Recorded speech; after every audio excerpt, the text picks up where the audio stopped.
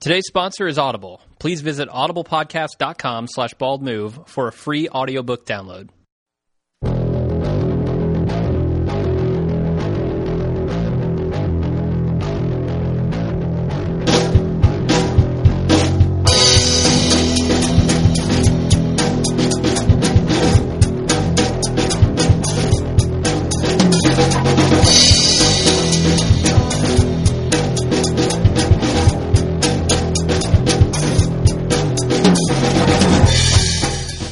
Welcome to The Watching Dead, the officially unofficial podcast for The Walking Dead on AMC. I'm Jim. And I'm Aaron. And this week we're covering Season 3, Episode 9, entitled The Suicide King. I don't know why it's called The Suicide King, honestly. Well, it's an obvious In Excess reference. In Excess? I thought it was a Christopher Walken reference. Oh, seriously, you never heard of Suicide King? No, what is The Suicide King? So it's like, the cards. I've heard of cards. Not Against Humanity, but the regular, according to Hoyle. Okay. There's one particular king that's got, a sword to his head. And Okay. I think it's I don't really know which king it is. It's one of the red ones, I believe. Okay. He's referred to as a Suicide King. All right, so that's the governor. With his eye jabbed out. I don't know. Is it the governor or is it Rick? They're both kings, and they both are fucking crazy, apparently. Apparently. Not in a fun way. No, not crazy in the fun way. Okay, do we have anything we want to talk about right off the bat before we get into the recap? Yeah, so it's been a while, and It has. things have been happening here at the Bald Move Network. I can't remember if this had come to pass in time for last season premiere, but fuck it. We brought the Bacall Show on board. Three lovely ladies from L.A. First ladies on the Bald Move Network. Yeah, plant a flag for the Double X tribe. It's about time. Those Ekes. They're pretty. If you like the Personal Arrogance crew, they're very similar, only more feminine, I guess. But just barely. I'll talk Just more barely. about that in the. I'll talk more about that in the promo section towards the end. And I know there's probably a lot of people reaching for the fast forward buttons, but I swear to God, I'm going to wrap this up in 30 seconds, and you'll just skip. You'll skip forward too far, and you have to skip back, and you skip forward, and you'll waste 3 minutes when you could just listen to me. You're down to 20 seconds. Next up is we brought in the Kelly and Tom from the Up Yours Downstairs podcast on Downton Abbey. They just posted their first episode this week. I'm super excited. I don't know if there's a lot of crossover between The Walking Dead and Downton Abbey, but I don't want to be pejorative because I like them both. So what the fuck? Yeah, me too. We've been finally, last but not least, we started doing a weekly television show about all the stuff that we don't do feature show on. Currently, we're covering Justified, HBO's Girls. We were covering Downton Abbey. I think we're going to bail on that after this week. Talk about Archer, Portlandia. Probably going to start talking about the Newsroom when it comes out. Yeah. A little bit I of know House how much of you Cards. love that show. Oh, love to hate. Yeah. Anyway, check that out. All this you can find at baldmove.com. Awesome. So, I'm done with my pimping. I think I don't have anything else to talk about.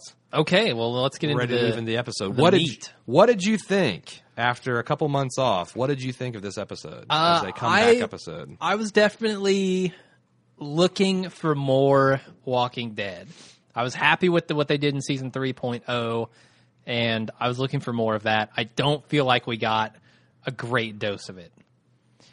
Well, I was prepped because I had read the buzz from Sepinwall and Greenwald and Feinberg, and they were prepping me for a talky episode. So I was ready for, kind of a set piece moving, not like you'd expect a, wham, bam, thank you, ma'am, season opener. And I actually, to the about 50-minute mark, was pleasantly surprised by the pacing and how things were going. But the last 5 minutes of this show was horse shit. What were the last 5 minutes? Refresh my... Or we'll get to them eventually Yes. if you want to save it. In fact, I think it's just a hideous mistake the show's making. You didn't like Lori. You didn't like seeing Lori again. Ghost that Lori? was your problem, yeah. Ghost Lori? Fuck Ghost Lori. No, I did not enjoy it. I'm right there with you. It could have been so much more worse, and I have evidence of that, but we'll get to it when we Really? get there. Yes. And I've got a lot more to say in the spoiler section about what I feel is a missed opportunity, and I know some of the other fans do too, so we'll get to there. But Okay. No, I was surprised at how much I was enjoying things until we got to that part. Do you have a number to stick on this rating? Man, I'm going to give it a 5. 5 out of 10. It was middle of the road for me. it's like I got a BGL and PGL. Like before Ghost Lori, this episode was like a solid 8, maybe even trending up especially for a talkie episode. PGL, 5. I mean, So 5 is not like an okay episode for you, or no? It dropped it down 3 full points. Yeah, for a Ghost Lori. Wow. Yeah, you're right. Maybe 3. Because you're right. That's some That's some video game magazine review bullshit. It's a 3. Yeah, it's a 7 is episode. not mediocre. And it just left a sour taste in my mouth. Okay, So fair enough. there's the advanced review. All right. Well, let's get into the recap. We start off right where we left last season. Sorry, not last season. I hate this. Where we left off in episode 8. Mid-season hiatus. Yeah, fuck that. With Daryl and Merle in the pit being cheered on by the Woodbury residents. Fight to the death, the governor announces, which we all knew was coming, right? I mean, nobody was surprised by Fight to the Death. I was not surprised. Okay. I believe we made Kirk and Spock references galore last episode. Yep. But Rick and crew interrupt the party with smoke and bullets. The other thing is, now that I'm in bitch mode, this It's too early in the episode. It's early in the season. Yeah. Sorry, true. Mazera, game on. You did it to yourself. I actually thought this was a very cheap-looking action set piece. Oh, hell yeah, it was. I mean, they used every fucking trick in the low-budget book. They pumped in a bunch of fog. Yeah, they blacked out the background. They used a bunch of confusing angles so you couldn't tell where things were going. I mean, Yep. I really don't understand. I mean, I just took it for granted that, okay, they made off with all these people. Yeah. And also, what was Merle's plan? That's a very good point. Actually, Staffa, one of our longtime listeners, Long-time listeners. Are you very shitting long. me? Staffa emailed us? Staffa wrote in, yeah. He's back from the Blue Yonder days. Yeah, he's actually doing his own thing at outofcontinues.com. He's Hell yeah, he is. got a video game podcast of his own. But that was his point. He said, what the heck was Merle's grand plan? He starts beating up Daryl and then tells him to follow my lead, only for them to get back up, trying to protect themselves from zombies back to back. Did I blink and miss something? Because I definitely didn't see any leads or any follows of said leads. Yeah, it's like That's exactly his what I was plan was to thinking. beat his ass and then beat some zombies and go back to beat Daryl's ass and Yeah. and have it go on for so long that the town residents kind of wander off. Plus, I don't find punching a zombie on a stick as a very effective means of escaping. Well, no one said that Merle was a grand strategist. Apparently not. He, however, is He went to the Zap Brannigan School of Strategery. awesome. He, however, is a grand wizard. Yeah, he is. I really like the end of the scene where they're leaving. He's more of an Imperial Cyclops, I think.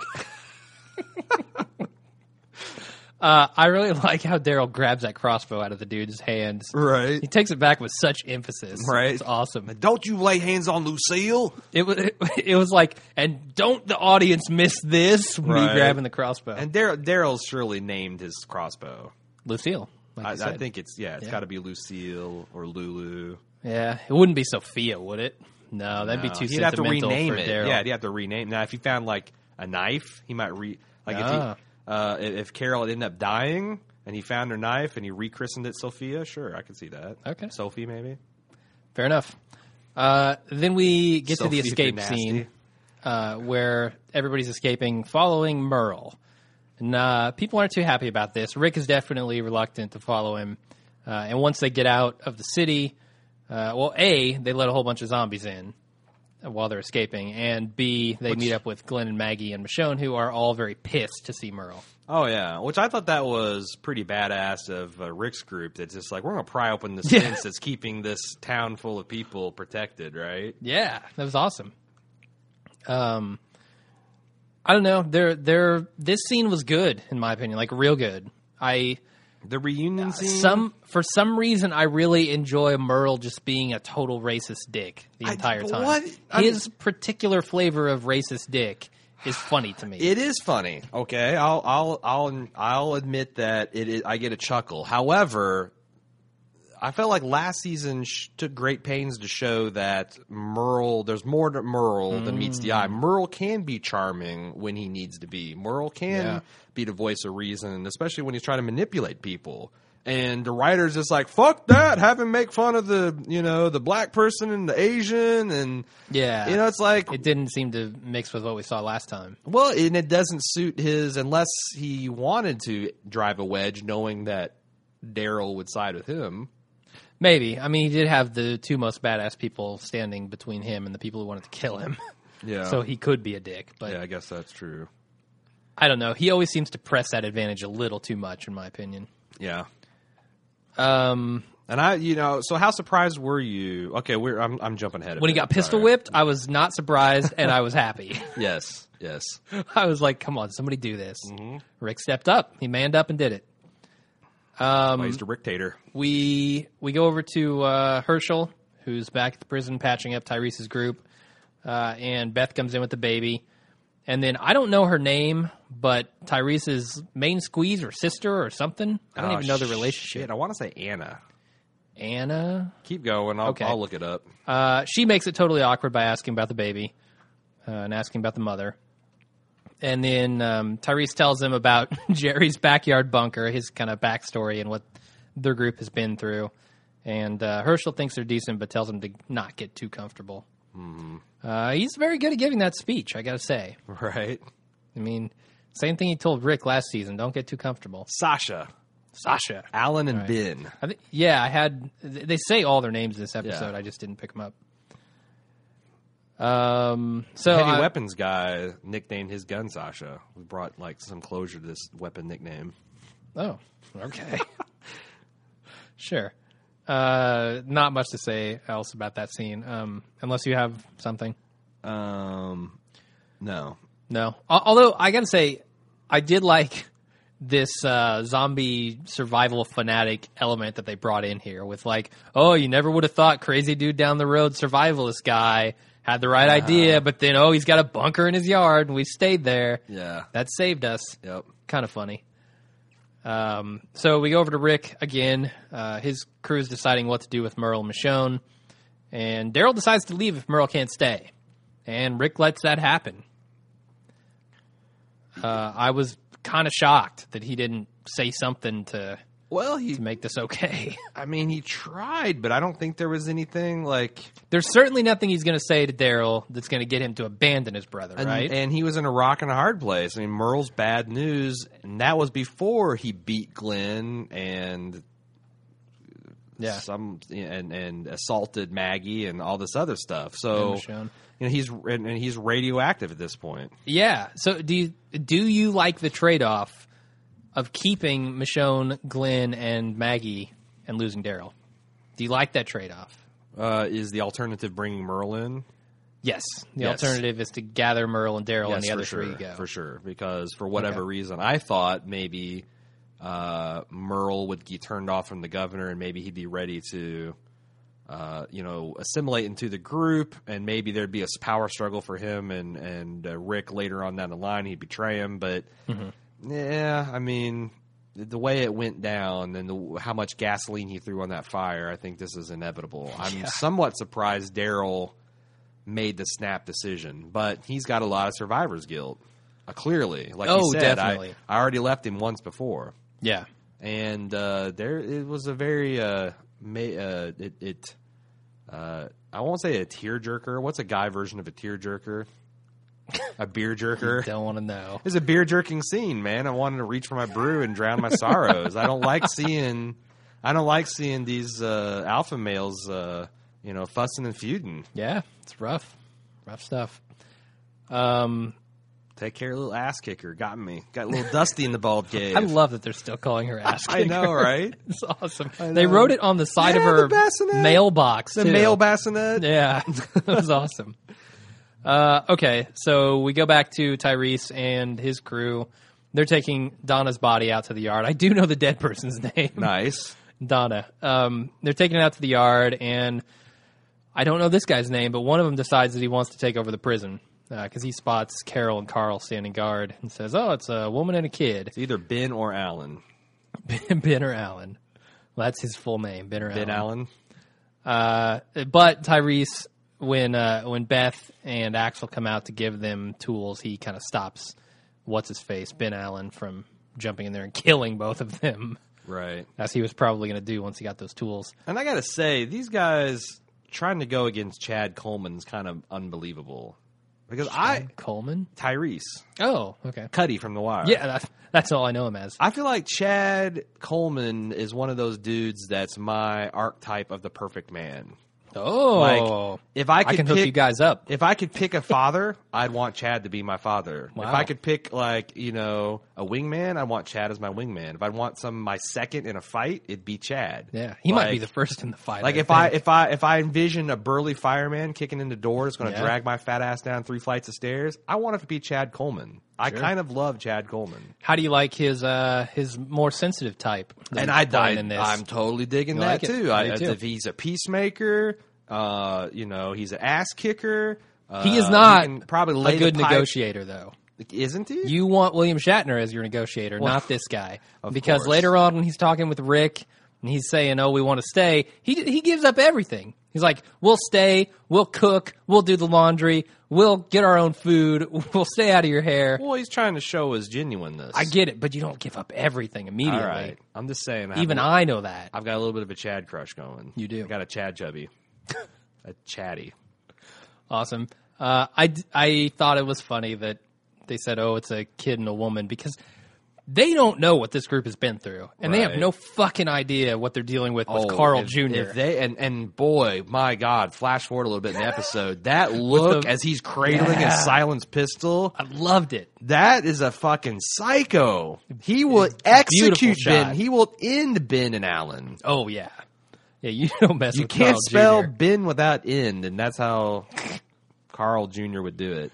Sure. No, yeah, I thought that was pretty amazing. But they can take out Beth anytime they want. She's useless in my opinion. Yeah. Like, what is she doing at this point? Taking care of ass kicker? Well, and she is doing a damn fine job of that. Although the way her baby handling skills is questionable to me. Ooh. Like she had like a reverse Gamora grip going on there. Like somehow like jiggling its head as maximum as possible and holding its ass unstable. And I just wanted to take the baby from her. That thing's going to grow up with scoliosis. If it's lucky to grow up, if she doesn't dash its head on the cement. Oh, God. Maybe that's why it sleeps so much and never cries. She actually killed it a day ago. Oh, no. Zombie baby! Accidentally broke its... There's huge potential for a zombie baby here, right? We've got an active living baby. Yeah, but man, on premises with at that all times. soft spot, it hits the ground, his brain's instantly gone. It's not going to come back. Good point. It would have to get bit. I don't know how... Beth could get taken out. No, I'm saying Beth's already killed the baby by jiggling it. Okay. She didn't respect the soft spot. All right. So Rick's crew, for some reason in my notes I wrote Ricky's crew, comes to a roadblock, and Glenn gets out and stomps a zombie to death. Oh my God, zombie kill of the week. Where did this roadblock come from? Like, didn't they take... I assume this was set up by Woodbury. But didn't they drive here? I mean, they drove in. They left their home. It's like, are they taking the back roads to the prison? I don't know. Because it's not like the tree fell over. There was a freaking car there. Well, this is just a consistent problem with Walking Dead staging. It's just like, fuck it. We need something to go. Throw a couple cars in here. We need zombies to ambush them on the highway. Just, they don't really pay attention to making the action beats work, in my opinion. No, it's frustrating. It was cool to see Glenn stomp, cantaloupe style, that zombie's head in. Oh my God, the shot where they actually show him stomp it was disgusting. Greg Nicotero, man, beautiful. The way they constructed that head to stand up to a pretty close up. I wish I had a high def. I don't know, maybe it looked fake in high def, but I got the standard def feed. It looked gruesome. Yeah, seeing that skull cave in. So Glenn here is rightfully angry at Rick. For not letting him do in Merle, for letting Daryl leave, all of the above. Is this the scene? Is this the scene where he's like, "Do you know what they did to Maggie?" Yeah, and she's kind of just they made her star in a Girls Gone Wild video. Yeah, how much does Glenn know about what they actually did to Maggie? Because all they really did is humiliate and terrify Which her, is, right? look, I don't want to come off no, like that's I'm- not nothing. I'm just Fair saying enough, yeah. and it was terrifying and it was uncomfortable to watch. But does he think they did more to her than just that? yeah. Surely she's told him what happened, right? Although, if that's your But woman, but man, how Herschel much- says later, like, it feels like you're holding something back. Has Maggie told him everything? I don't know. I don't know. Did we see everything? Did they kind That's another of good kind of question. cop out by not? I mean, they didn't even imply that the governor raped her. No. They could No. have. They Yeah. could have done the thing where he's taking his belt off and undoing his pants and then the Yeah. door shuts. Or there's cut the commercial. They didn't even imply that. So I was a little curious about. It just that as seems well. like a little bit of an overreaction, like on Glenn's part. I don't know. Well, I don't know. I can't fault Glenn. I'm just the way. But yeah, the way they're portraying it does seem like He seems supremely angry. yeah. But there again, if that was your woman, what would you? Yeah, how pissed no. off would you be? Especially since it's Fair enough. fucking Merle. It's not some stranger. It's Yeah. like it's They've dealt with him before. flashback violation. He's been a dick to him before, and now he's a dick again. Yep.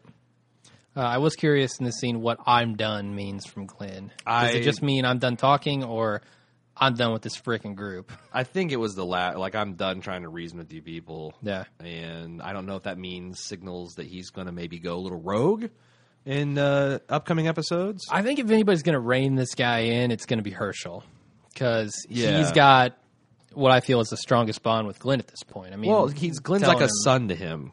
Exactly. Direct quote from the man himself. Yeah. So I don't know. Rick certainly isn't going to do it at Do you this notice point how- because he's pissed at Rick. How Herschel continues to morph into Uncle Jesse from the Dukes of Hazzard. No. Like he's got that little ponytail going.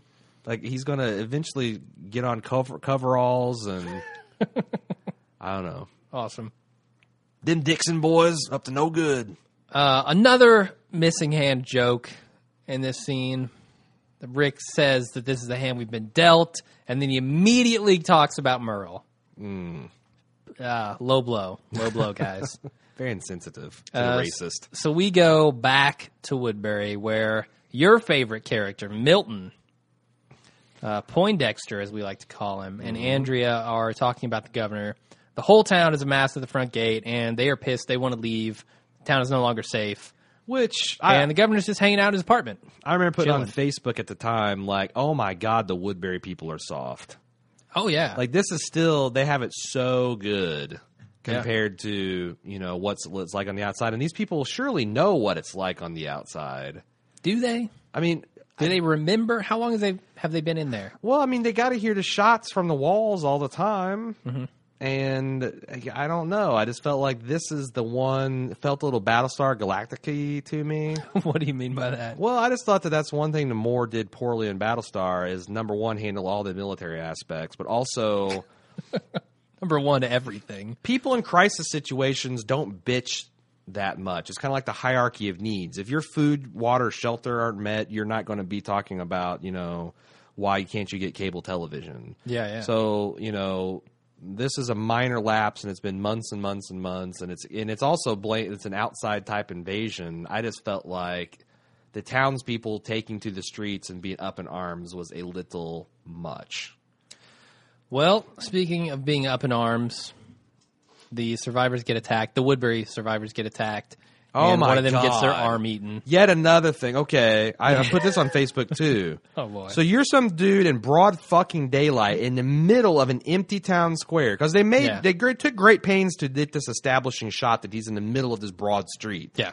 And you let a fucking walker sneak up and gnaw on you? It's like the entryway to like Disneyland or Kings Island or something. Yeah. It's massive. Yeah. And yeah, the walkers moaning and all, I'm sure. Well, they do this, run silent, shamble. run deep business. But still, how in the world do you let that happen?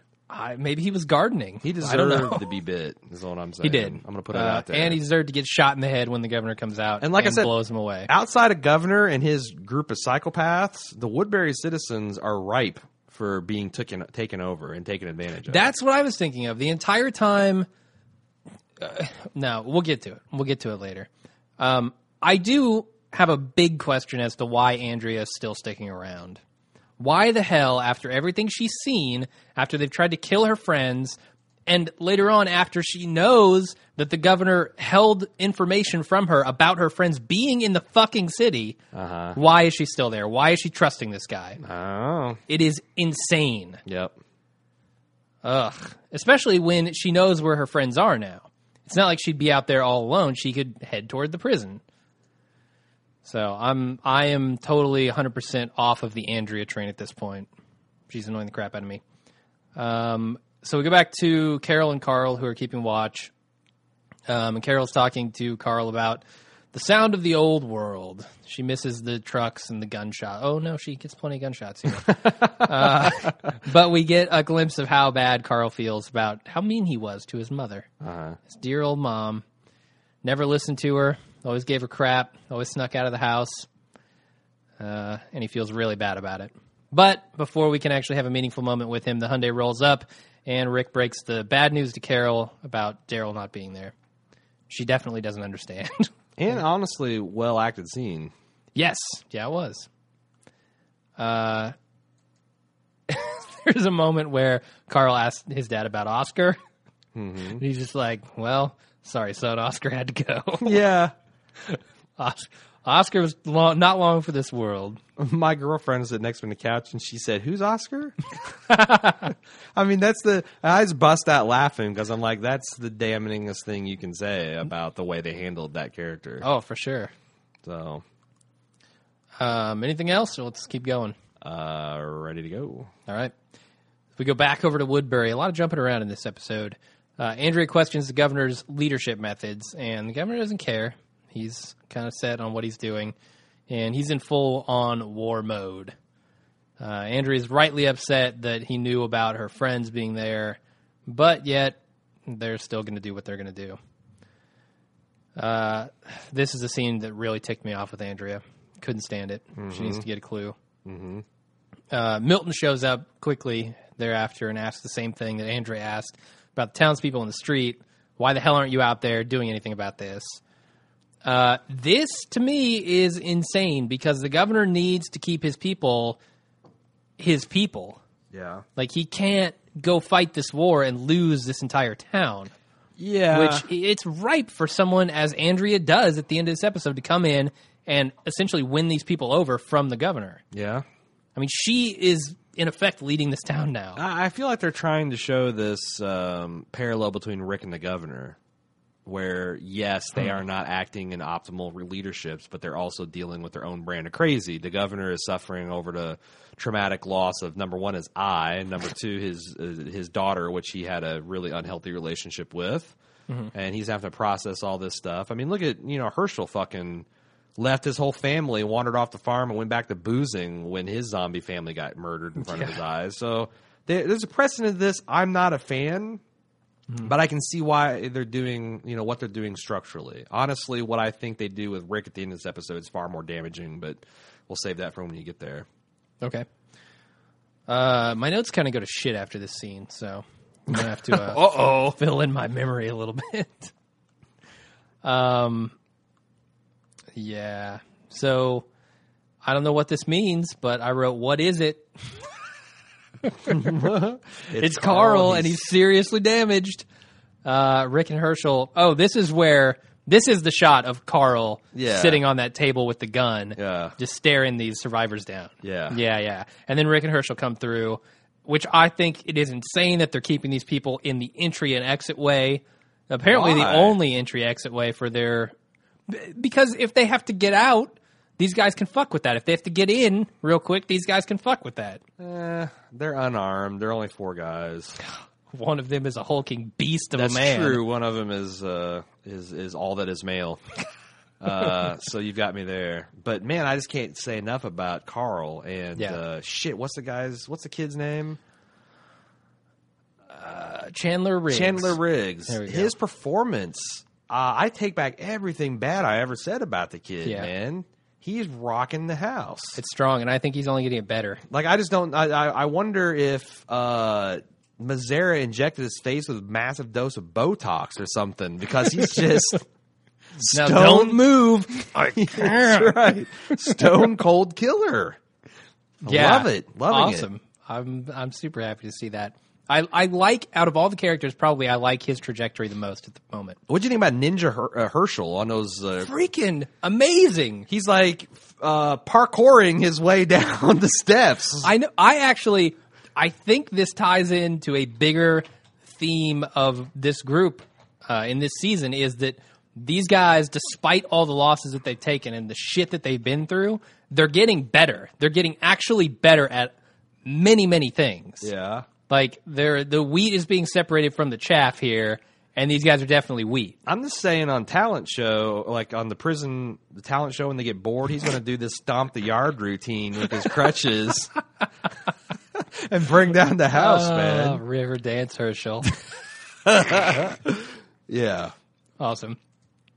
Okay, so we're moving on. Rick goes to see his daughter, and Beth says that he has Lori's eyes, and Rick totally freaks out. And then baby starts crying. She's got her shitty attitude, too. Not much to see there. But. What do you think about, is this the scene also where Beth kind of gives him the peck on the cheek? Or was that the earlier part when he returns? Because there's a surprising amount of people in our Facebook timeline being like, love triangle between Rick, Beth, and Carl? Oh, I'm like, disgusting. Are you fucking kidding me? Not even The Walking Dead would do that. I mean, I hope they mean that somehow Carl Jr. will take offense or like get shitty with his dad over it. But if I'm not prepared for Andrew Lincoln to start macking on 17-year-old Beth, right? Because I bagged on Beth for being like 35 last season. No, she's very young. Yeah, creepy. Yes. Don't want to see that. Although, if you're going to indulge in jailbait, what better place to do it than in prison? That is wrong on many levels. You're there already. Disgusting. Yeah, don't go down to Axel Road. No, not at all. We come back from commercial, and your favorite character, Milton. Poindexter. He's trying to keep the people calm, and when things start to get ugly, Andrea jumps in to save him. With her savage face. Just when things get ugly, Andrea's there. Yep. What? Oh, God. How are you feeling about Milton? Milton? Fuck Milton. I want to talk about Andrea's laughable run to be the new governor, her campaign speech. I think she's in there at the right time. Okay, well, you thought her speech was persuasive? I thought it was what they needed to hear at the moment. God damn. I don't know what to say, because maybe it's just I'm crazy. I've been watching House of Cards, and there's so many fucking awesome political speeches in there. But I just thought that I don't know if it was a Laurie Holden problem or if it was the writers not being able to get out of their own way. But I felt like that speech was, fell flatter than a pancake for me. Was it too patronizing? What didn't you like about it? Yes, and you have to portray this very serene confidence to deliver a speech like that. And Laurie just came across as like the crazy lady trying to pass out the bead bracelets to you at the county's festival. It's like the black beads for sin and white is for our perfect God. And it's like she just, I don't know, man. I didn't like it. I didn't get it. I didn't have a problem with that. The only thing Seriously. I had a problem with Andrea's speech was the fact that she was fucking giving it. She needs to be out of that town. Yeah. She needs to leave because it's a horrible place. Right. But no, I didn't have an issue. I thought as motivational speeches go, it was pretty scraping the bottom of the barrel for me. All right. Not moved. Not impressed. I was not impressed with Milton's speech. Not one bit. Oh, really? Neither was anyone else. Oh, God. He clammed up. He's just nothing but a death watch for me right now. Death watch. Yeah. That's right. You got the bet where you got to drink what is it, an entire half gallon of whiskey? It's a 50-gallon drum of whiskey. Yeah. And chased with horse tranquilizers, I think, is what the listeners are saying now. Sure. But yeah, he's just all about my well-being of my liver. He's dead to me otherwise. Okay. Fair enough. Beth takes the baby to go see Carl, who's doing laundry. No, Carl is not doing any laundry. Carol is doing laundry. Carl is holding the guns. I thought this was an interesting scene because we know, obviously, from season 1, Carol's history with abuse and men who abuse people, that she's saying it feels like they make you feel like you deserve the abuse, and they really get into your head. And like, it seemed very much that was the relationship she had with Ed in season 1, right? Yeah. I mean, I thought it felt very true to her character to say those things. And she said she'd like to think that if he came back, all of a sudden, she would tell him to go to hell. But she's apparently not sure about that still. So, some deep, crazy stuff there. This is where we get to see the baby in the old mail delivery box, which is probably the funniest thing I've seen in a while. Yeah. I mean, I understand it's a zombie apocalypse and you make do, but wow. They got a lot of mileage out of Little Ass Kicker. I mean, that was like a throwaway line. Yeah. And it keeps delivering the goods. For sure. Back to Herschel, who's checking out Glenn's face. Says it doesn't look so hot. When I want a second opinion, you're ugly too. Maggie walks by, and they exchange this bizarre look, which tips Herschel off. And he goes to check on her. But not before he tells Glenn that he's like his own son. Yep. Deep, deep man stuff there. Oh, yeah. She doesn't want to talk about what's happened to her, and Herschel tells her that she's just like her mother. He tries a rousing rendition of Doodlebug. It just falls flat. Yeah. Extended DVD scene, just 5 minutes of Doodlebug right there. Heard just a stony silence. We ought to make a video of that, like merge the Doodlebug with this Maggie-looking forlorn. Yeah. And then, or Carl staring with the gun. Yeah. And then back to him doing Doodlebug. Yeah. Let's make it happen, man. Awesome. Let's do it. Rule YouTube. All right. So, a lot of interesting interactions between these three here. I really like, probably of all the relationships, I like their triangle the most. Because you've got this kid who Herschel didn't care for and didn't want staying on his farm a season ago. Right. And now he's telling him he's like his own son because of everything he's done for Maggie and for the group in general. And it really just brings home the changed relationships between all these people so strongly. I just love I love Herschel's character. Yeah. I'm so glad that he did not die, as a lot of people are speculating. Yeah, he's kind of a glue in this group. I was about to say that, yes, he is glue. Rick asks Herschel how long it'll be before Michonne can travel, and he says a few days. And Axel mourns Oscar very briefly, and they begin to talk to Tyrese. Like, Axel just a one line about Oscar. Apparently didn't like the guy or care for him that much. There again, Yeah. So Rick finally comes out and talks to them, and oh God, this is where everything goes wrong. You want to talk a little bit about this scene? It's like it begins with Rick violently muzzle sweeping everyone, but that just lets you know he's Rick Grimes. That's not any aberrant behavior. And then he starts literally I mean, it's like Tasmanian devil mode and just like growling and making guttural noises. And he looks up at this and we see what's supposed to be Lori, insanely backlighted in his prison.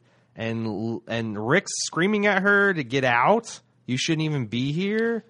And the group takes that literally and tells those people to get out. Yeah, well, I mean, it's borderline. I love her. Tyrese is like, "We're going," It's like, "Fuck this! You better just get out of here." This man. guy's like swinging this 357 around. Also, by the way, you nailed Tyrese in your little mid-season skit. His voice? Yeah. Really? Yeah. When he's saying like, "We're going," that was Jim. I can't even do it as good as you. Give me a good "We're going." We're out of here. I can't, man. I don't know. You gotta psych yourself up into Tyrese mode. Yeah, I do. And so again, I had a problem with him falling apart and going psycho after Lori died. You can't do this as a leader of men and women. Yeah, he won't be a leader for long if he keeps doing this. No. Actually, he shouldn't be a leader anymore after that freak out. I mean, this is the third psychotic break in as many episodes, right? He had one entire long one at the end of the Lori episode, the following the Fiesta episode. Yep. He had one when he saw Wolvershane. Now he's seeing Lori, and it just felt so soapy to me. Yeah, I mean, it certainly has felt over the top each time that he's done it. And if you think about it, Glenn has been there for all of them, hasn't he? Yeah. No, well, he has been. He didn't know about Wolvershane, right? Because he was beaten almost to unconsciousness by that point. But he was there for the ringing phone. I mean, he's not. No, sorry, not for the ringing phone. But when he's gone crazy in the hallways, he's the one who tried to go save him, almost got killed. Right. And now he's back here at the prison with him screaming and yelling. I think Glenn has turned totally against Rick at this point. He thinks he's crazy. He's not letting him take out Merle or the governor the way that he wants. Glenn is no longer on Rick's side, in my opinion. So what's going to turn that around? Like I said before, Herschel's the glue of this group. I think if anybody's going to keep Glenn that's the ace in their hole. Stuck to the prison, it's going to be Herschel. Yeah.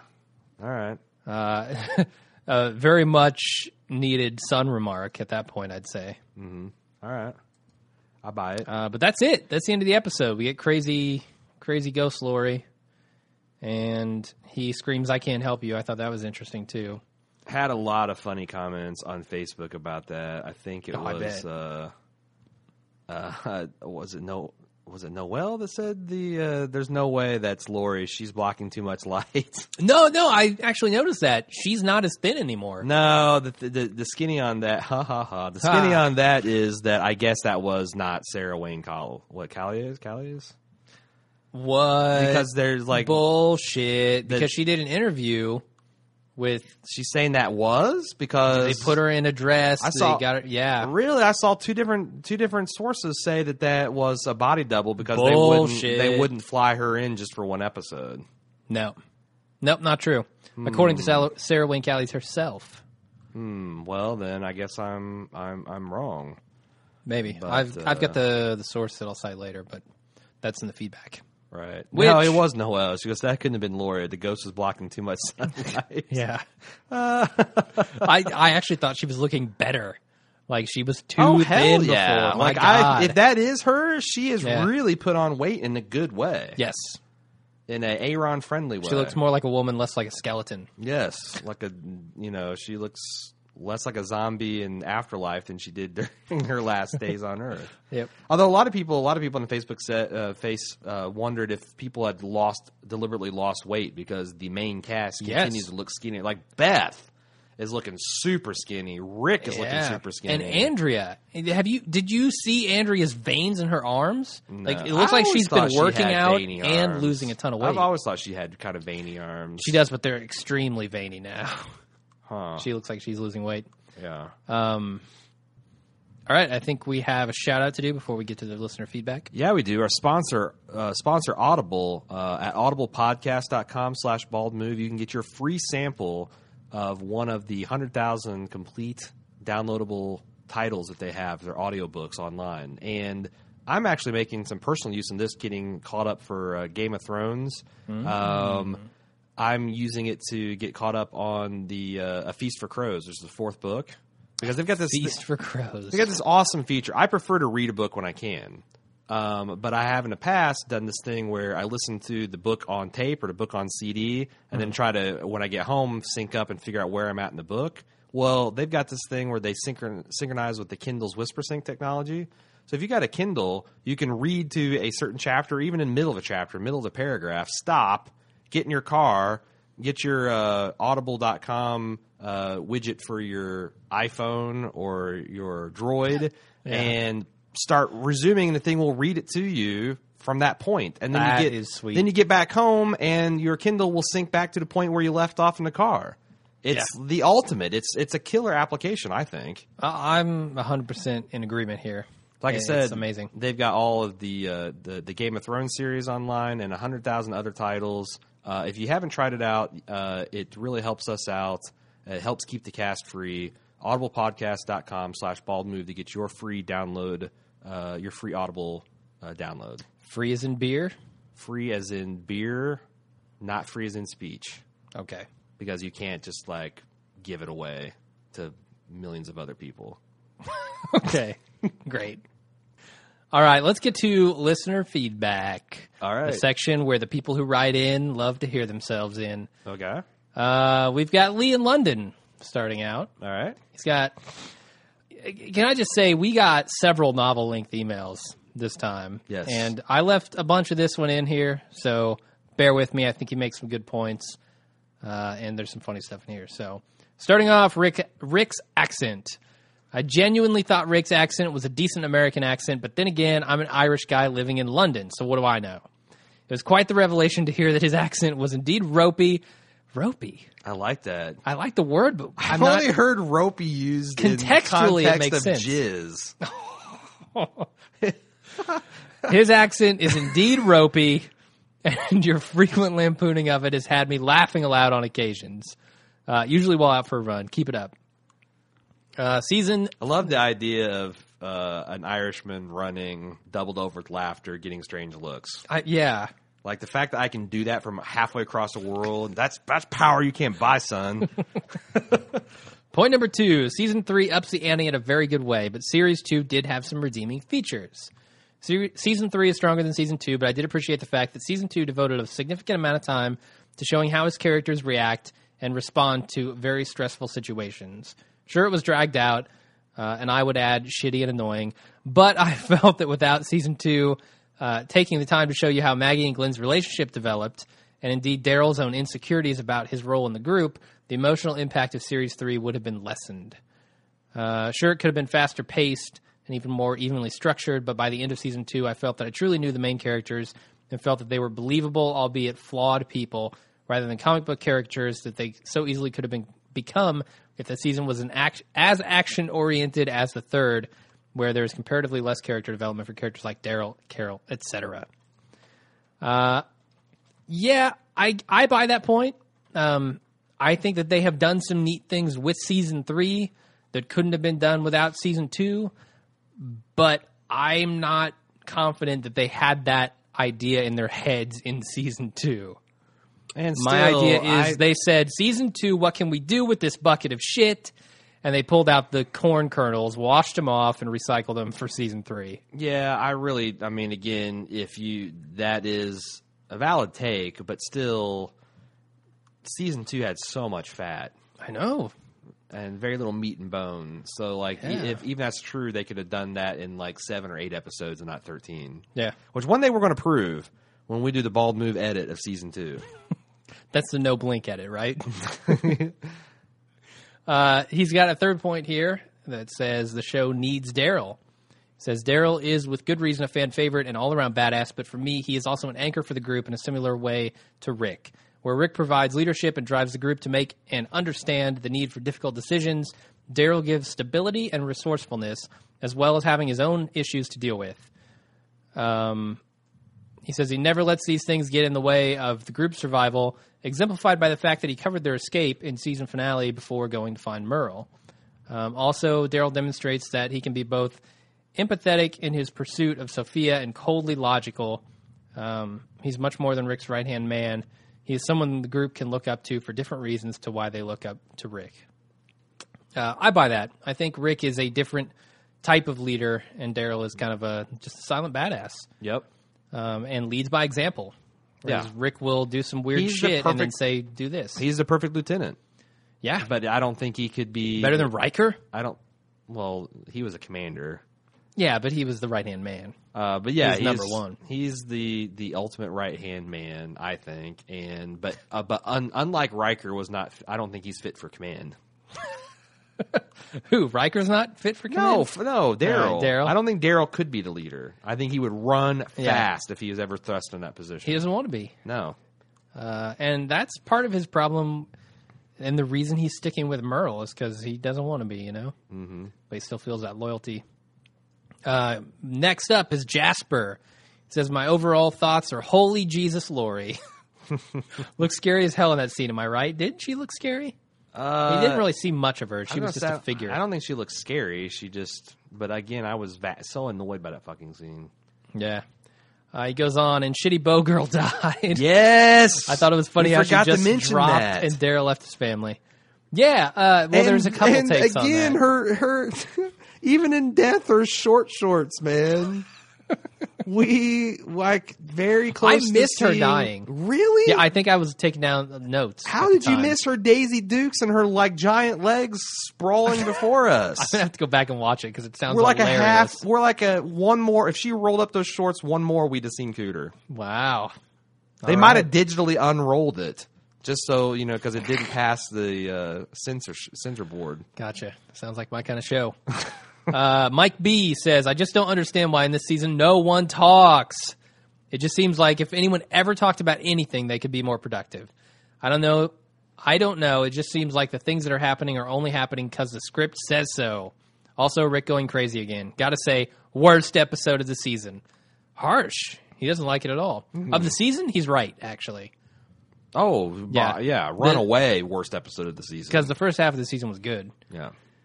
Vernon M says, hey guys, big fan out the show? Big fan out the show. Yeah, coming out the show, big fan. Came across this major plot spoiler that we're not going to read. Thanks, Vernon M. We'll get to that later. Thaisa says, Merle's flavor of racism is just divine. Laughed out loud at the Chain's comment about Michonne, but did I detect a hint of attraction there? He did call her a Nubian queen, and his comment to Daryl about him going native, quote unquote, had a teeny hint of jealousy to it. She'd break him in half, and he'd like it.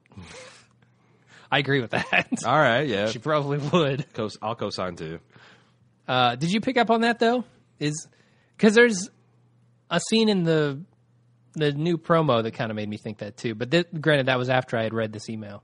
Oh no, I didn't. I hadn't read the email and I didn't pick up on it. So Okay, I think she's onto something though. all right. She also says, little ass kicker, not a Grimes. Keep a close watch on the development of those lobes. We had Eric T from Facebook said the same thing. Because when Rick was looking at baby ass kicker, I really thought he was sizing up her lobes. Wow. And finally she says, so annoying that Lori appears just as Cuddy from The Cut, which apparently you told me that kind of means from The Hood or something. Yeah. I'm too white to know. Yeah. Gets a chance to plead his case after getting a taste of Herschel's patented "don't get too comfy here" treatment. Was it me or did Laurie's face look chewed up within the shadows? It would be kind of cool if Rick's vision of Laurie's were walker-fied. I had low def and kind of dark screen, so I don't know. No, I'm the same way. That's one thing that annoys the shit out of me about my cable is they don't get AMC and high def. Also, I have the same Samsung you do, and the plasmas are kind of dark there. You can't really tell. Yeah, so maybe on like an LCD or LED. I don't know, but I mean, I think my dark levels are appropriate. I have to keep adjusting them, but it's when it's dark and standard def, it comes out really muddy. Yeah. You know, but dark and like Blu-ray is fucking awesome. Jorge A says, So "Sup, fellas?" so AMC needs to start sending us Blu-ray screeners. Definitely. Anybody listen out there? I don't think they send Blu-ray screeners to anybody. Well, they should. They want to put their best foot forward here. I guess. Shamble their best foot forward.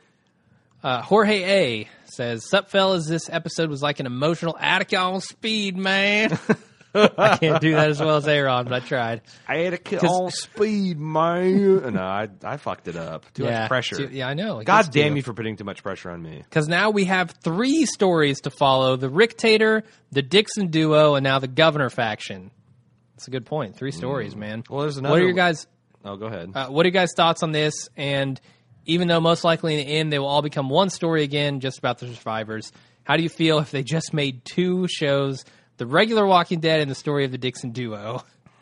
Do you think they'd be strong enough for each show? I don't know, man. I think, from what we learned of Daryl's relationship with his brother in last season, which was one of the standout episodes when Daryl fell down Fell off his horse. had his own little psychotic break falling down that gorge. I don't know that they have the rosiest of relationships. Oh, certainly not. And, I think that Daryl or Merle made Daryl the tough son of a bitch he is, but I don't know that he's especially thankful for that. No, I agree 100% with that. Do you think they could support 2 shows? I feel like Spinoffs almost never work. Nope. Almost never. Tom from the D. And I know I'm going to get a lot of people saying, oh, but Deadwood worked, or whatever it's called. Torchwood, rather. Deadwood. Torchwood worked. I don't know that it did it? I never saw it. Well, I mean, they've successfully spun off a bunch of different series in that universe. I don't know. Successful is, I guess, a relative opinion. Yeah, that's but what I'm wondering. Like, they're how doing good are it. I mean, it's working. They've had, like, well, how many? Like 5 now? they? The Whovians are particularly rabid fans. Wait, that has nothing to do with Doctor Who, does it? What? Torchwood? Yeah. What? Yeah, that's a Doctor Who spinoff. Get the fuck out. Nope, dead serious. I thought there's like tons of Torchwood spin-offs. Of course, I'm a Who newbie. I'm a Who virgin. Yeah, a Hoobie. So one of these days I'll get my Who cherry popped, but I got a lot of other stuff to plow through first. Yeah, definitely. Tom from the D. The D is Oh, that Detroit? reminds me before we go on. So I'm in the middle. I'm almost finished with season 1 of Oz. Yeah. And I found myself, because it's the reason I started is because it was the number one, Sepinwall cited as it's the grandfather of all the modern golden age television shows. Sopranos, bitch. No, but it's pretty clear that if Oz wasn't a success, they would have never had Sopranos. Wow. Okay. So it's kind of like the prototype. But there's a lot to be critical of, and there's a lot of missteps. And what I find myself is like 20 minutes into the episode, I'm kind of bored and wanting to surf Reddit and surf Facebook. And, but then by the time that the credits roll, I've found myself absorbed into it. But I'm kind of on the fence because it's hard for me to get excited about watching a new episode because I don't have that. There's not like a, what will happen next because they're all kind of standalone vignettes too. Oh, okay. So for fans that are fans of quality television, have seen the whole series, should I stick with this or should I move to would I be better suited to go to Deadwood and then Sopranos and then go back to see Oz, at some point? Man, I find it hard to recommend a show that doesn't end, that just like got canceled. Oz like didn't, Deadwood. though. Oh. No, that's yeah. Well, but I felt the same way, but I read Sepinwall's book and he actually thinks that the way they left it was a very good ending. Oh. Kind of like if you imagine Breaking Bad ended at season 4. If that was a plan, that would be a reasonably satisfying end, Sure. right? Yeah. So Don't fuck it up, Billigan. So I just kind of appreciate the fans just personally because I know a lot of people have emailed me and I've given them tips on The Wire and getting into Justified and pay that back. Should I, steer me right? Should I stick with Oz or should I bail and go to Deadwood? Okay. So thank you. I'd appreciate that. Tom from the D says, hey guys, welcome back. Well, I thought the return episode was pretty good. He kind of liked it. Here's some points I noticed. He also raised a glass to shitty bow girl getting killed. Thank God she's gone. Thank God she's gone. I didn't hate her that much, but apparently you did. Yeah, I mean, she fucking's an ear tucker. She's She's right. She doesn't in know a how to wear zombie hat. apocalypse. She's wearing short shorts, rolled up sleeves, and tucking her ears into her hat. And she's bragging about being an Olympic archer. Thank God and she's dead. And she fucking can't hit a zombie from like 10 yards. Fuck her. Yeah, I'm glad she's dead. All right, fair enough. I'm glad. I mean, I'm not Fiesta glad, but yes. I agree with this. Zombie Kill of the Week has got to go to Glenn for curb stomping that one to death, of course. Coolest bad... I don't agree with this at all. Coolest bad guy moment was the governor walking out, killing the wounded guy, and leaving without saying anything. That was pretty badass. It definitely was the coolest bad guy moment because it was the only bad guy moment. They shut the crowd up. What? What Nah, about Merle, Merle's yeah. racist tirade? Fair enough. I don't know if Merle that's was cool. Coolest badass. He's the coolest coolest racist He's tirade. the coolest Imperial Cyclops. Oh, God. Rick reminded me of my dad when he said, you want me to turn this car around line, arguing with Glenn. That was pretty hilarious. Yeah. And he says he's kind of sick of The Last Samurai. Why can't she just open her mouth? I think I have a fiesta when she gets taken out. We are all Who about was that? fiestas. Who are Last we? Samurai. Michonne? No, I wouldn't. He just wants her to speak. Speak, I woman. agree. They are really fucking that character up. Yeah. And like, There's something to be said for silent but strong types. it's funny because the first But time come on. we registered our displeasure at that, there's a whole bunch of apologists like, well, she's kind of like that in the comic book, and I don't see there's nobody in our feedback saying that now. There's Because, just no again, justification for not saying anything when people's lives are on the line. Use your big girl words, right? Yeah. Jesus. Joe E. says, I have a bad feeling about the second half after last night. I also found this article in which Sarah Wayne Callie says Mazzara and company had even worse ideas for the hallucination that she shot down. One of those ideas, according to Sarah Wayne Callie herself, and tell me if you think this is worse. She says, there was talk about Lori showing up as a zombie, but her being a hallucination. And then she and Rick would have a conversation about something, and I remember being pretty vocal about that. I was like, I think talking zombies is bad for the show. Okay, would that 100% agree. Talking zombies would have jumped the shark. Even in a hallucination. Come on. That's too much. Someone on the end of a ringing phone I can buy. part of me wants to say that might have worked better than the silhouetted from behind wedding dress Lori, radiant of light, and on paper, none of it worked. On paper, it might be better. None of it worked. It's You're right. like, you know.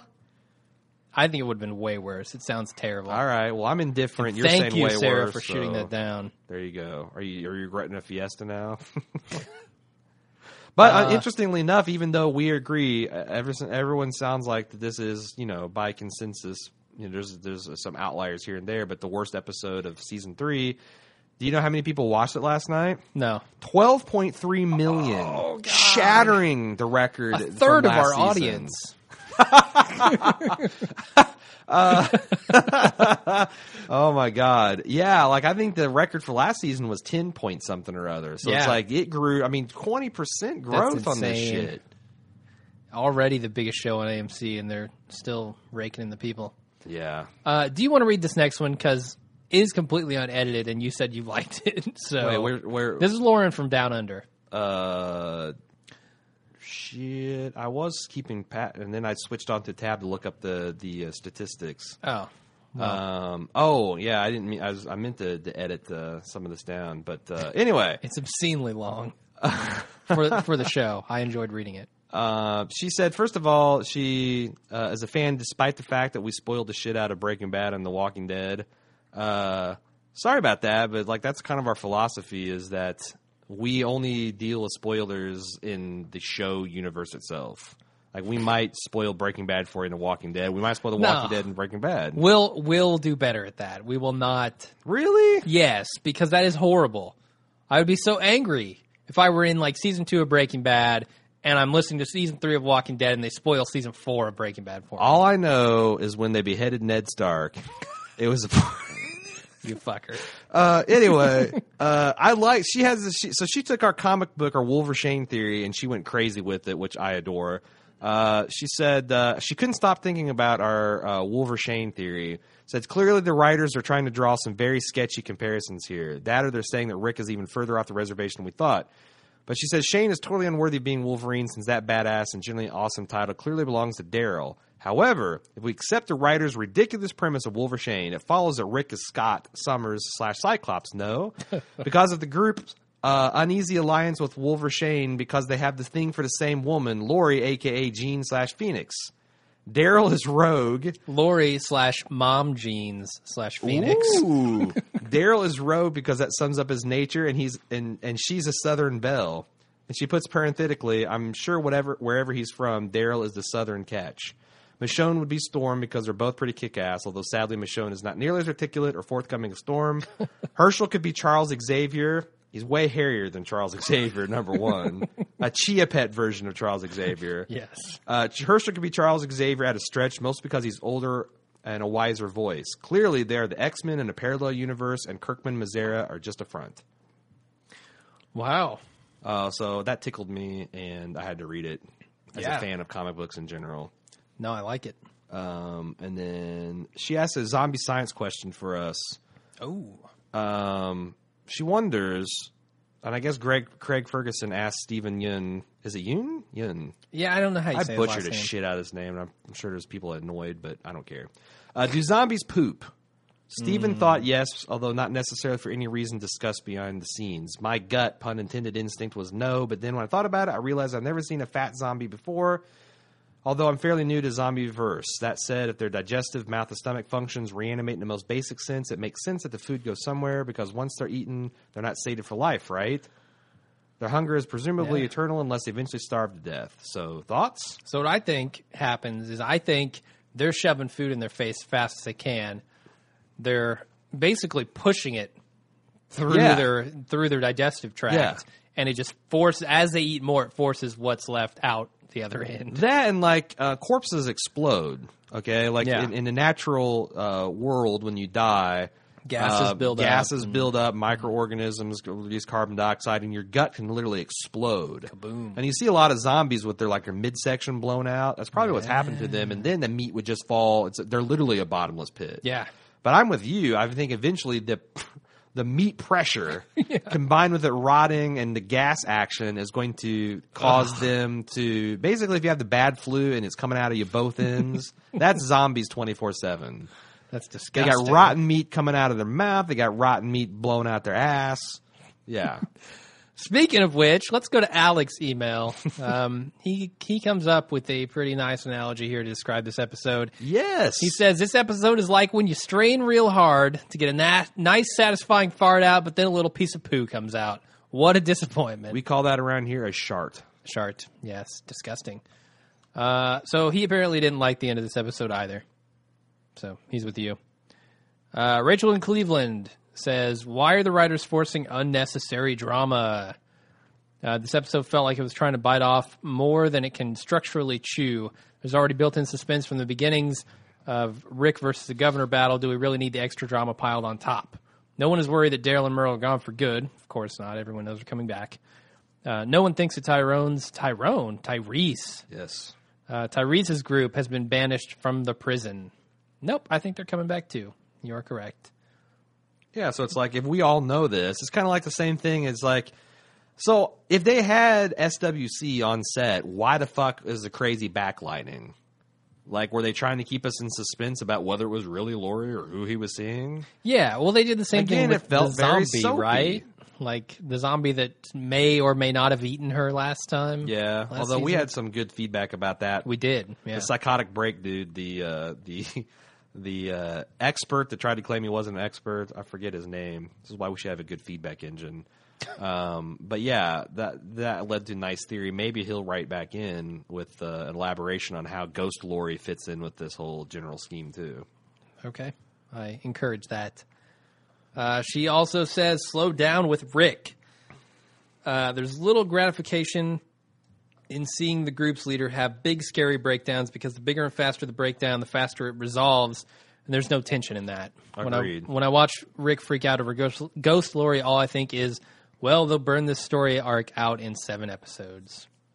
She has no anxiety over how this is going to affect the group. Yeah, I'm with you. Yep. They're doing too much too quickly. And I got more thoughts on that in the spoiler section. Okay.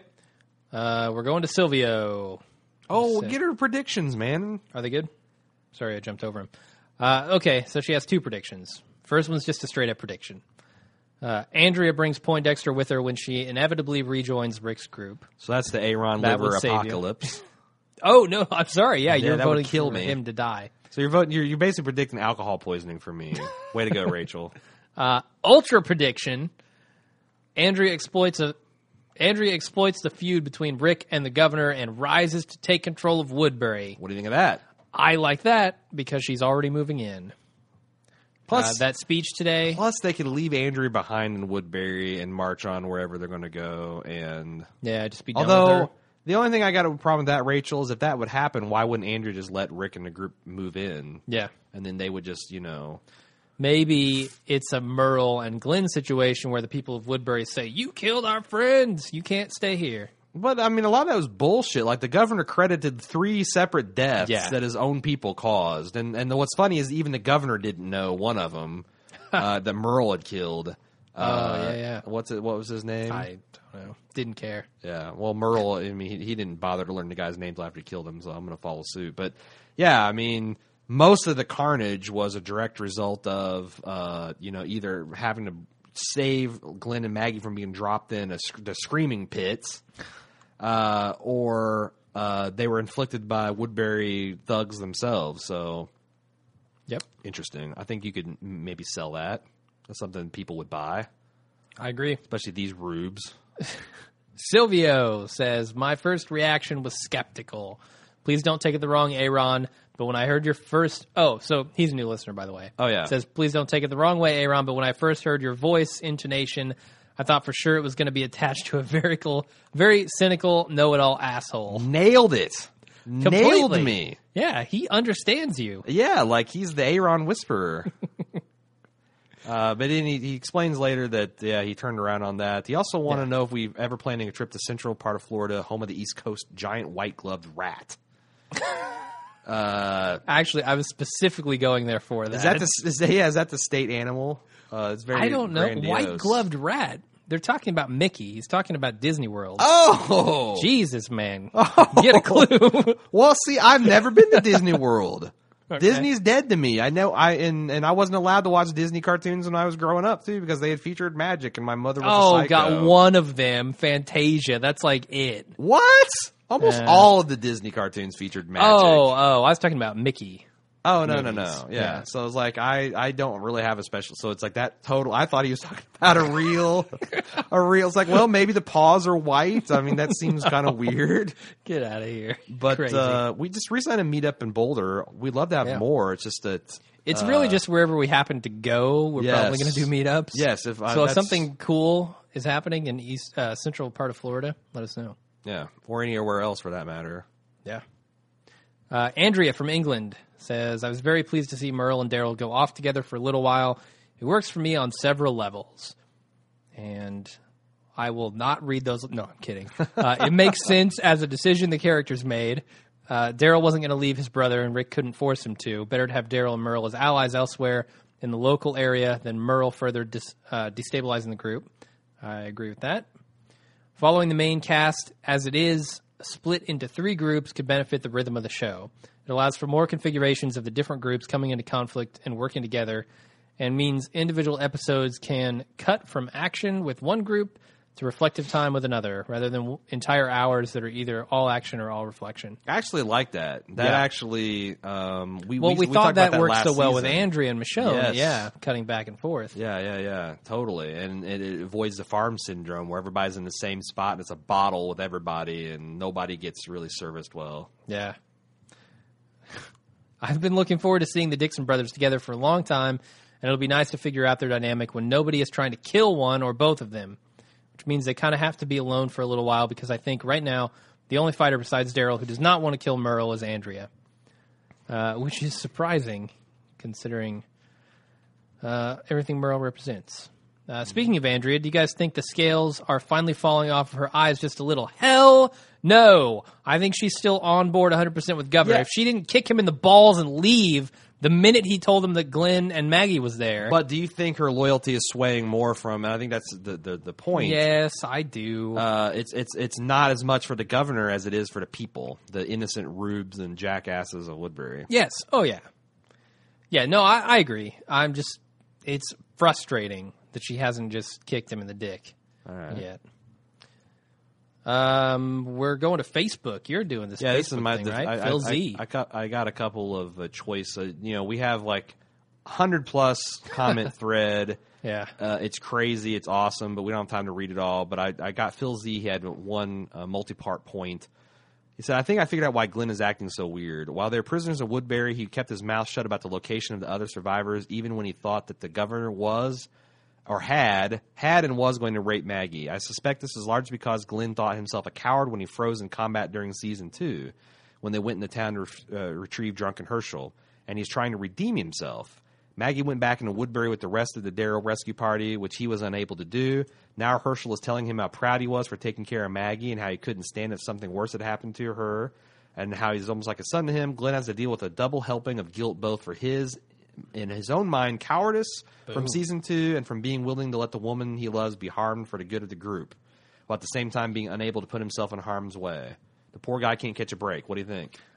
Oh, man, that's a good take. I think that's a great analysis. I love it. And it explains why he was almost more pissed off than what you would suspect him Yes. at, not being in there. And like even the whole group was like, dude, you fucking couldn't stand But now, that just compounds his failure in season 2. Yeah, definitely. I like that a lot. That's it for feedback, right? You don't have anything else? Nope. All right, hit us with the outro. Okay. We will, of course, have spoilers afterward, but... So, like I said, I'm going to take a little bit more time to do some pimping in the outro segment. We are part right of... now. We are part of... I'm a little rusty at this, Okay. damn it. We are part of the Bald Move Network, and you can find all of our content at baldmove.com, including, of course, our coverage of The Walking Dead, Game of Thrones, which is coming up at the end of April. Can you do some pimping in the outro segment? In end of March, and the latest seasons of Mad Men, which I believe is coming back in April as well. Wow. And Stacking Breaking them up. Bad, which is going to end. Oh, I'm so this excited. Summer. I'm sad. Yeah, of course I'm sad that it's going away, but damn, I'm excited for the last half season. Yeah. So don't forget our newest affiliate, or our not so new affiliates, our seasoned veteran affiliates, the Personal Arrogance crew out of Seattle. We just spent a week with them out in Boulder, Colorado. It was fucking awesome. This week they talk Magic the Gathering, Great Gate Crash. They talk about beer. In part 2, they talk about the Star Wars prequels and some other stuff. That was the bulk of it that I remember. Also, the Because Show, the ladies, Susan, Geraldine, and Amy out of L.A. Talked Legos, and so they got shipped a Sybian. Do you know what a Sybian is? Hell yeah, I know what It's a Sybian piece of is. sex furniture. Yeah. It's like $1,400, and someone just shipped them a free sample because I mentioned on a podcast. That's Yeah. pretty awesome. That's crazy. But I've decided that Amy's my favorite now. Even though Geraldine's the one I've had the most contact with, You've decided this after the discussion with sex toys? Of course, yeah. Because, you have. she's the one that was like, hell, I'll take it last. I don't care. I'll get down on the used sex toy. I got to respect that. Yeah. All right. She's now emerged as a clear favorite of the girls. So if you like us, if you like the Personal Arrogance guys, especially if you're a lady, I, as a guy, think they're hilarious. Oh, they are. They're really funny. I don't get a lot of their makeup talk, but they talk about good books. They talk about good food. They talk about Hilarious their stories. lives. I love to yeah. hear the stories from their lives. This week they talk about their $1,000 sex toy and divvying it up. They talk about Legos. They talk about Levi's moisturizing jeans. Ugh. You can hear the Personal Arrogance crew drunk dialing them because Geraldine remote bought us a shot. Yeah. All the way from L.A. to the Rocky Mountains. She bought us a round of drinks at the Avery Brewing Baller. Company meetup. So, yeah, I guess we're going to describe that. That's a baller move. I think the guys definitely. said it 20 different times as they're describing it. Yeah. It's a baller move. Geraldine, you are I was just going to say it once, but if you want to you say are it a 10 baller. times. Well, I just wanted to keep the theme going. Okay. And our latest acquisition, our latest collaboration, Tom and Kelly, Up Yours Downstairs. If you like Downton Abbey, Tom and Kelly are hilarious. They go into Yeah. crazy in-depth detail. Man, I love their podcast because they do they do everything from fashion of the period to historical facts. historical facts about the war that they were in, all sorts of stuff that is essential to the backstory and understanding that show. I think. And I think if you're a fan of Downton, you're in for you're cool with a 2.5 hour podcast delving into the fashion, historical tidbits, and all that stuff. Yeah. So it's great. We're glad to have them. Welcome aboard. First cast they officially posted this week, and also they're doing it an episode a week. I know the American broadcast is kind of fucked up because they opened up with a 2-hour premiere and they just did a 2-hour random thing. So we're at the season finale next week. Tom and Kelly are a couple weeks behind, so you can kind of savor the podcast. And even on the off season, they do a lot of stuff with Edwardian England. Like they covered Titanic. Yeah, anything from that's set in that period. Yeah, they break it on the off season. They do bi-weekly casts of breaking down stuff like that. So they're fantastic. We love them. For this show, you can send us feedback at Watching Dead at baldmove.com. You can join me on facebook.com/baldmove for our rollicking live threads of the show. Jim's on twitter.com/baldmove. And sadly, you're not living with me anymore, so you're cable challenged. Yeah, I'm kind of pissed. Are you going to come? Or why don't you just come out to my house? Drink I a think I brew? will. All right. So Yeah. you can get back into live tweeting? This first week, I didn't think about it until a couple hours before, but next week, live tweeting. Live tweeting. Did you get anybody tweeting at you? A couple people, yeah. How but much I couldn't. did you enjoy that? Because you had to wait 24 hours to watch it. I saw that the icon on my Twitter thing was lit up, and I was like, nope. You just broke your It phone. is 9:30 p.m. I am not doing this. Threw the iPhone in the toilet. It's the only way to only way to be sure. And then it showed up on my iPad. Shit. The other thing you can do to support us is, and the most important thing is, the reviews and ratings on iTunes. And, you know, I know you go in there, it's like, well, these guys got a couple hundred reviews. Fuck them. Look at Adam Carolla's feed. Come on, people. And 17,000. iTunes is very sensitive to, like, the recency and velocity of reviews. Yeah. So, you know, getting 20, 30 reviews in a single week is enough to get us to the top of the, you know, what's hot section, and that helps our traffic grow. And it's the single, probably biggest thing you can do to help us promote the cast. Yeah. What you can do to help support us is use our Amazon affiliate link at amazon.baldmove.com, or click on our banner at the top of the baldmove.com webpage. You can also, once you arrive to that landing page, it's just a Amazon homepage. You can bookmark that if you're still one of those people that bookmark. Oh, yeah. I don't use bookmarks anymore, Nah, I don't right? either. I'm No. all URL typing. Yeah, well, Google autocompletes Hell yeah, it does. so well. If you're using Chrome or Firefox. Yeah, so I don't even bother. But what you do is when you go there, you think, oh, I know, it's going to take like a 25% of their order and jack it onto my shipping and handling. Well, you'd be wrong, because it's just free. It's just Jeff Bezos giving away free money for reasons I don't understand. Apparently, he's financing podcasts. He's profit nowadays. averse. Yeah. No profits here at Amazon. No, they just want to give them away to podcasters. We want our noses in that trough. So if you buy shit on Amazon, I'm not saying just buy stupid shit to support us, but, you know, if you're buying the Walking Dead Blu-ray set for Season 2 or Season 3.1 or whatever, we would really appreciate it if you use an Amazon.baldmove.com link. Yeah. And This shit's getting too long. We got to cut some stuff out of fuck here. you. Also, check out Audible.com. I feel like an audience member right now saying, fuck this, I'm out, I'm fast forwarding. Check out audible.com/baldmove for your free Audible book. I mean, hell, if you haven't tried it yet, do so. It's a fantastic series. You owe it to yourself. If you're a Kindle fanatic, especially, that WhisperSync stuff is hot shit. Yeah, man. no joke. That's really cool. So there you go. Now we can proceed to the spoiler section. Okay. Thanks, everybody, for listening. We will, of course, be back next week. Until then, I'm Jim. And I'm Aaron. See you next week.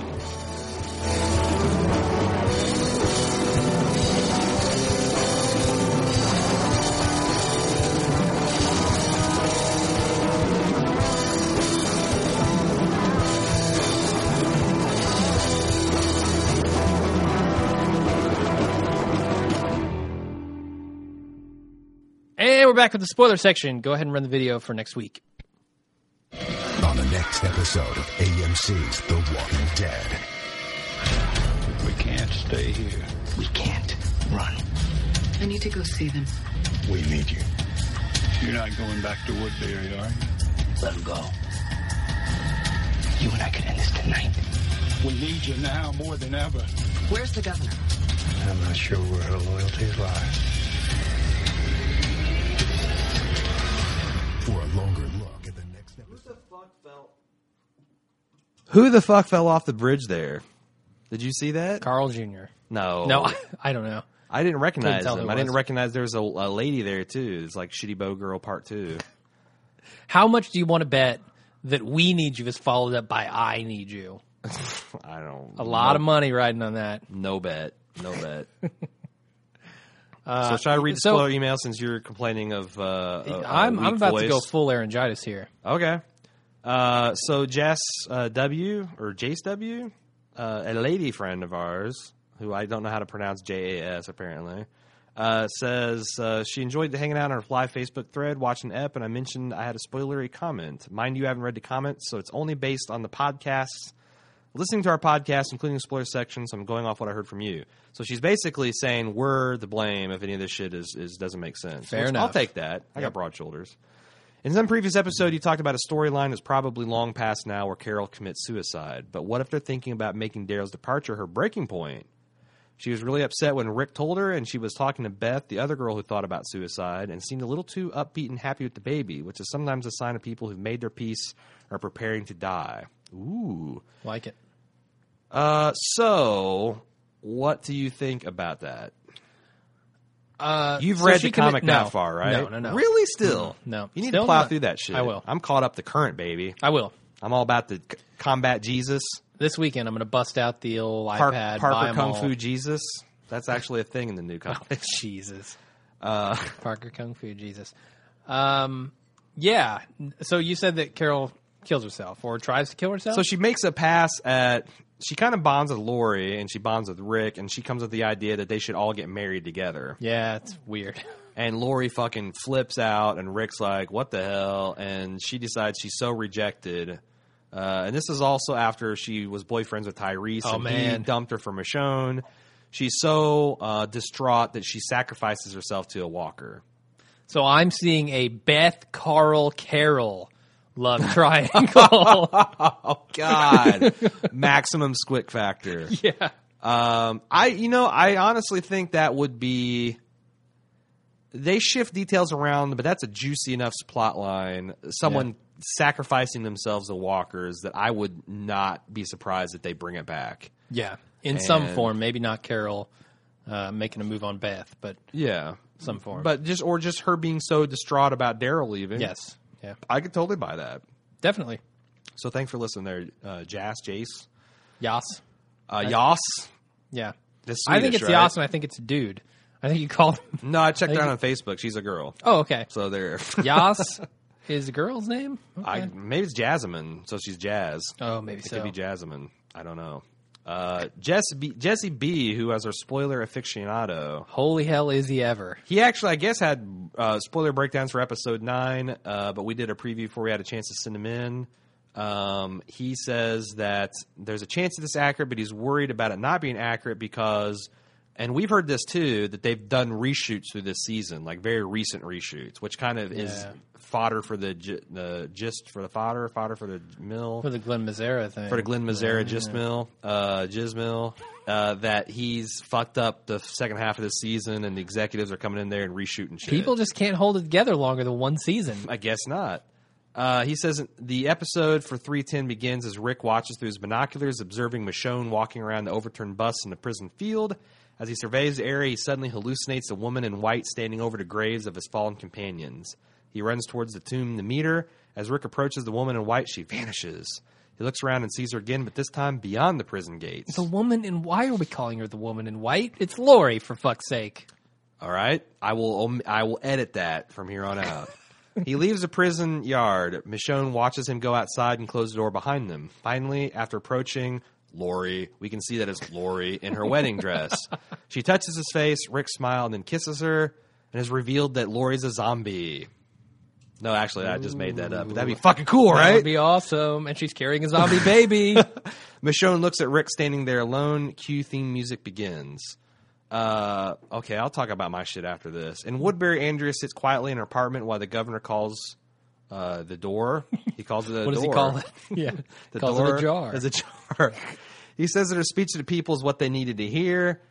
She asks about the prison. He says that as long as they do not disturb the city, that they are not being bothered. Andrea wants to see them. The governor changes the subject and says that he's not able to lead the people of the city at the moment, but that Andrea can. He wants her to lead the city. Interesting. On the road, Daryl watches Merle emerge from the forest. They talk about how they can find food. Daryl tries to convince Merle that the prison is the best option, but Merle does not agree, saying that they don't want to let them in. Besides, they're all dead anyway since the governor wants to kill them. This actually is a confirmed scene. You can actually go to AMC.com and watch it in the sneak preview. Glenn has taken over the group. He wants to return back to the city and kill the governor. He asks What does taking over the group mean? means while Rick's out there caressing his zombie, I get MacGruber flashbacks where he's at his wife's grave fucking her. I was... Wait, you didn't see so, MacGruber? No, I saw it.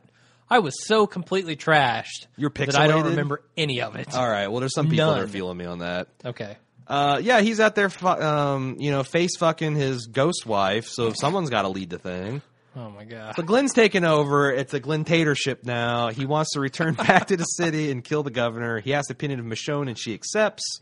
This is shades of the comic with Tyrese and Michonne leading a solo raid against the citizens of Woodbury. The rest of the group, except Rick, does not agree and feel that they must leave the prison before it is too late. Glenn says that they cannot leave now because they have a crying baby and a man without a leg. Glenn and Carol Glenn and Carl go to secure the cells through which Tyrese and his group entered. The governor surprises Poindexter while he's doing some medical experiments. The governor expressed how valuable Poindexter was and asked him if he intends to stay. Poindexter says the idea of leaving the city never crossed his mind. He asks if Poindexter would take a bullet for him, and Poindexter says yes. The governor then shoots him right in the face, sparing Aaron's liver. The governor then asks Milton / Poindexter to watch over Andrea because he does not know where her loyalty lies. Andrea approaches the main gates of Woodbury and asks where Martinez is. Nobody knows. Andrea sees Poindexter and asks where the governor is, but he does not give a direct answer. Glenn and Carl return. Herschel suggests again that they leave the prison. Glenn says, "Fuck you, old man." The group agrees. Axel offers to go. I'm punching this up as necessary. Axel offers to go with Glenn to explore the hidden side of the prison, and they find out how the walkers entered the building. Glenn asks Axel to help the women to pick up supplies because he will talk to Maggie. He asks Maggie if everything is okay and tells her that he wants to talk about quote-unquote that. Glenn asks if he was... so they didn't talk about this. All right. And Glenn didn't actually see this happen to Maggie. Exactly, so. Yeah. Glenn asks if she was raped, and she says no. She confesses to him that if she had not undressed, the governor would have cut off Glenn's hand, almost crying. She asks if he's happy now that he knows everything, and when he goes to comfort her, she punches him and tells him to leave the cell. What the fuck? What the fuck? Oh, my God. This could be an interesting episode. Yes. On the outside, Carol and Axel are guarding the bridges in prison. Guarding the bridges in prison? Why are the bridges in prison? Axel tells her that he is in jail for armed robbery. He assaulted a liquor store with a water gun. Well, that's shitty armed robbery. The police searched the house, and his brother found the gun that matched the description of the weapon used. Carol offered to teach him how to use a real gun. Axel is grateful to Carol. Because now he can rob liquor stores the right way. Merle and Daryl are walking through the woods to the river to get some fish. They argue about which direction to take when they hear a scream. Daryl recognizes it as a crying baby. They run to a bridge where a Spanish family is fending off walkers. Daryl runs to the bridge where Merle tries to stop him. Daryl begins to break down the walkers while Merle covering. After clearing the bridge, Daryl asks if the family's okay. Merle begins to ransack the car. The father family tries to stop Merle with his gun, but Merle takes him down and continues looting the car. Daryl appears behind Merle and aims his crossbow at him and obliges him to leave the car and allows the Spanish family to escape. So I think Spoiler you have your alert, answer. They're actually some vatos. Yeah, they're taking care of old ladies. I think you have your answer on who goes off the bridge. Either the Spanish family or most likely a walker. Oh, really? Yeah.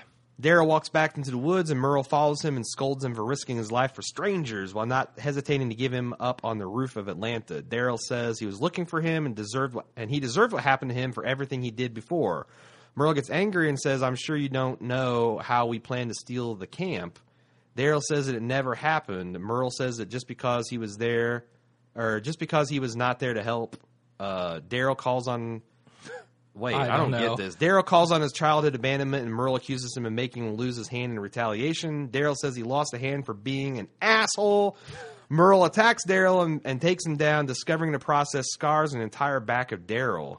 Merle says he did not know. You're about halfway through this email, by the way. I know, but it's a marathon. Bring it on. Brutally long. But Daryl says that he knew because Daryl had them as well, and that's why he left first. What the fuck? Were they slaves in antebellum South? Daryl starts to walk, and Merle asks where he's going. Daryl says he's got this new movie called Django Unchained that he wants to be in. Daryl tells him he's going back to the prison, and Merle says he cannot go there because he tried to kill Glenn and Michonne. Daryl asks if he's leaving him again, and then Merle begins to follow. Jesus. Herschel calls for Glenn before he leaves to Woodbury. This is crazy. This is insanity. I can see why Mazzara gets sacked. Can you imagine the execs watching this? Yeah, this is the pitch. This is the email he sends them to get them on board. This was a stolen email from Glenn Mazzara's BlackBerry. He questions Glenn about going to that town and reminds him that he needs to protect Maggie. This is his elevator pitch. It's a elevator. Glenn says that Herschel is the next leader and gets into his car and leaves. Herschel sees Rick walking around just outside the gates. Inside, Beth asks Maggie if she can take care of Judith. No, it's Ass Kicker for a moment as she cooks something and Maggie takes care of the baby. Oh, wow.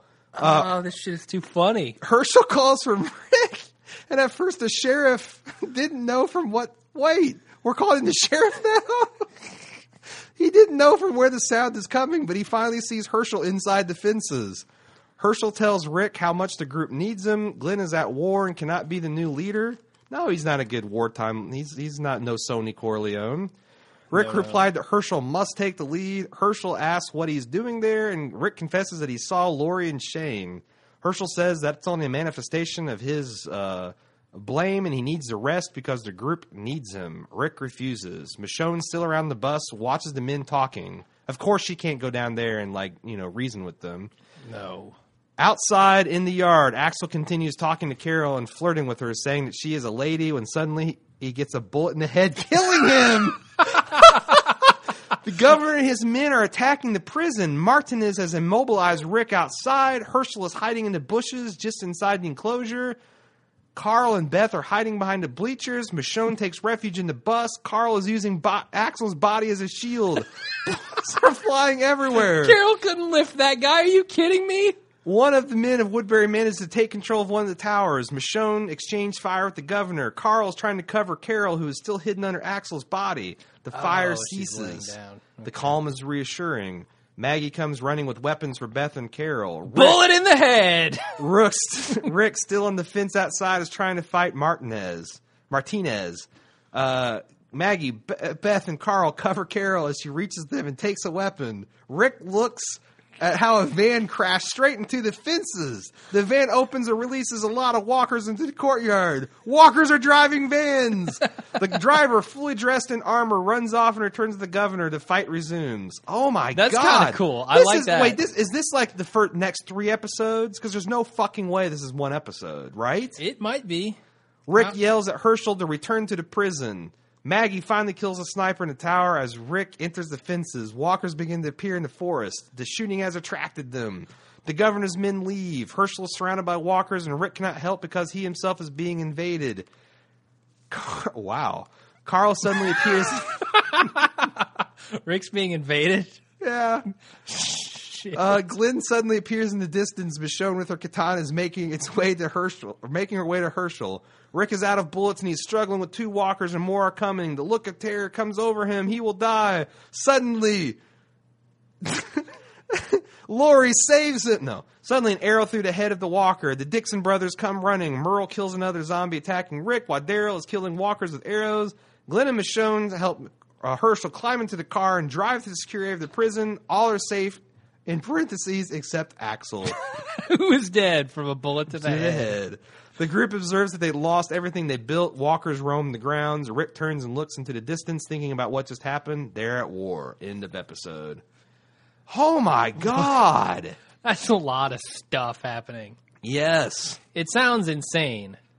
We've got to edit these spoiler emails down. I can't do another one of those. That was crazy. That was 10 minutes of solid reading. Thank you for sending that in to us, Jesse B. Theodore also sent the exact same thing. So this is basically confirmed then. Yeah, I think so. Or they have the same source. Yeah, from I think it's TV Spoilers or something that's doing it. I meant to talk about this before. God, I can't imagine there's. But we're going to go ahead and read Theodore's email anyway. I can't imagine people are still listening at this point, but I actually really like the way they handle Rick's kind of craziness in the comic, where he basically steals that phone and continues to have conversations with Lori in private. It sounds bizarre, and people sounds like really weird. Yeah, and like people slowly, like Michonne walks in him on doing it, and they kind of bond over the fact that she still talks to her dead boyfriend. Carl catches him and says he's acting crazy and he should stop. It's freaking him out. Yeah. Andrew, I mean, it's like it's much better than him just waving a gun and saying, "Get out!" Ah! Yeah.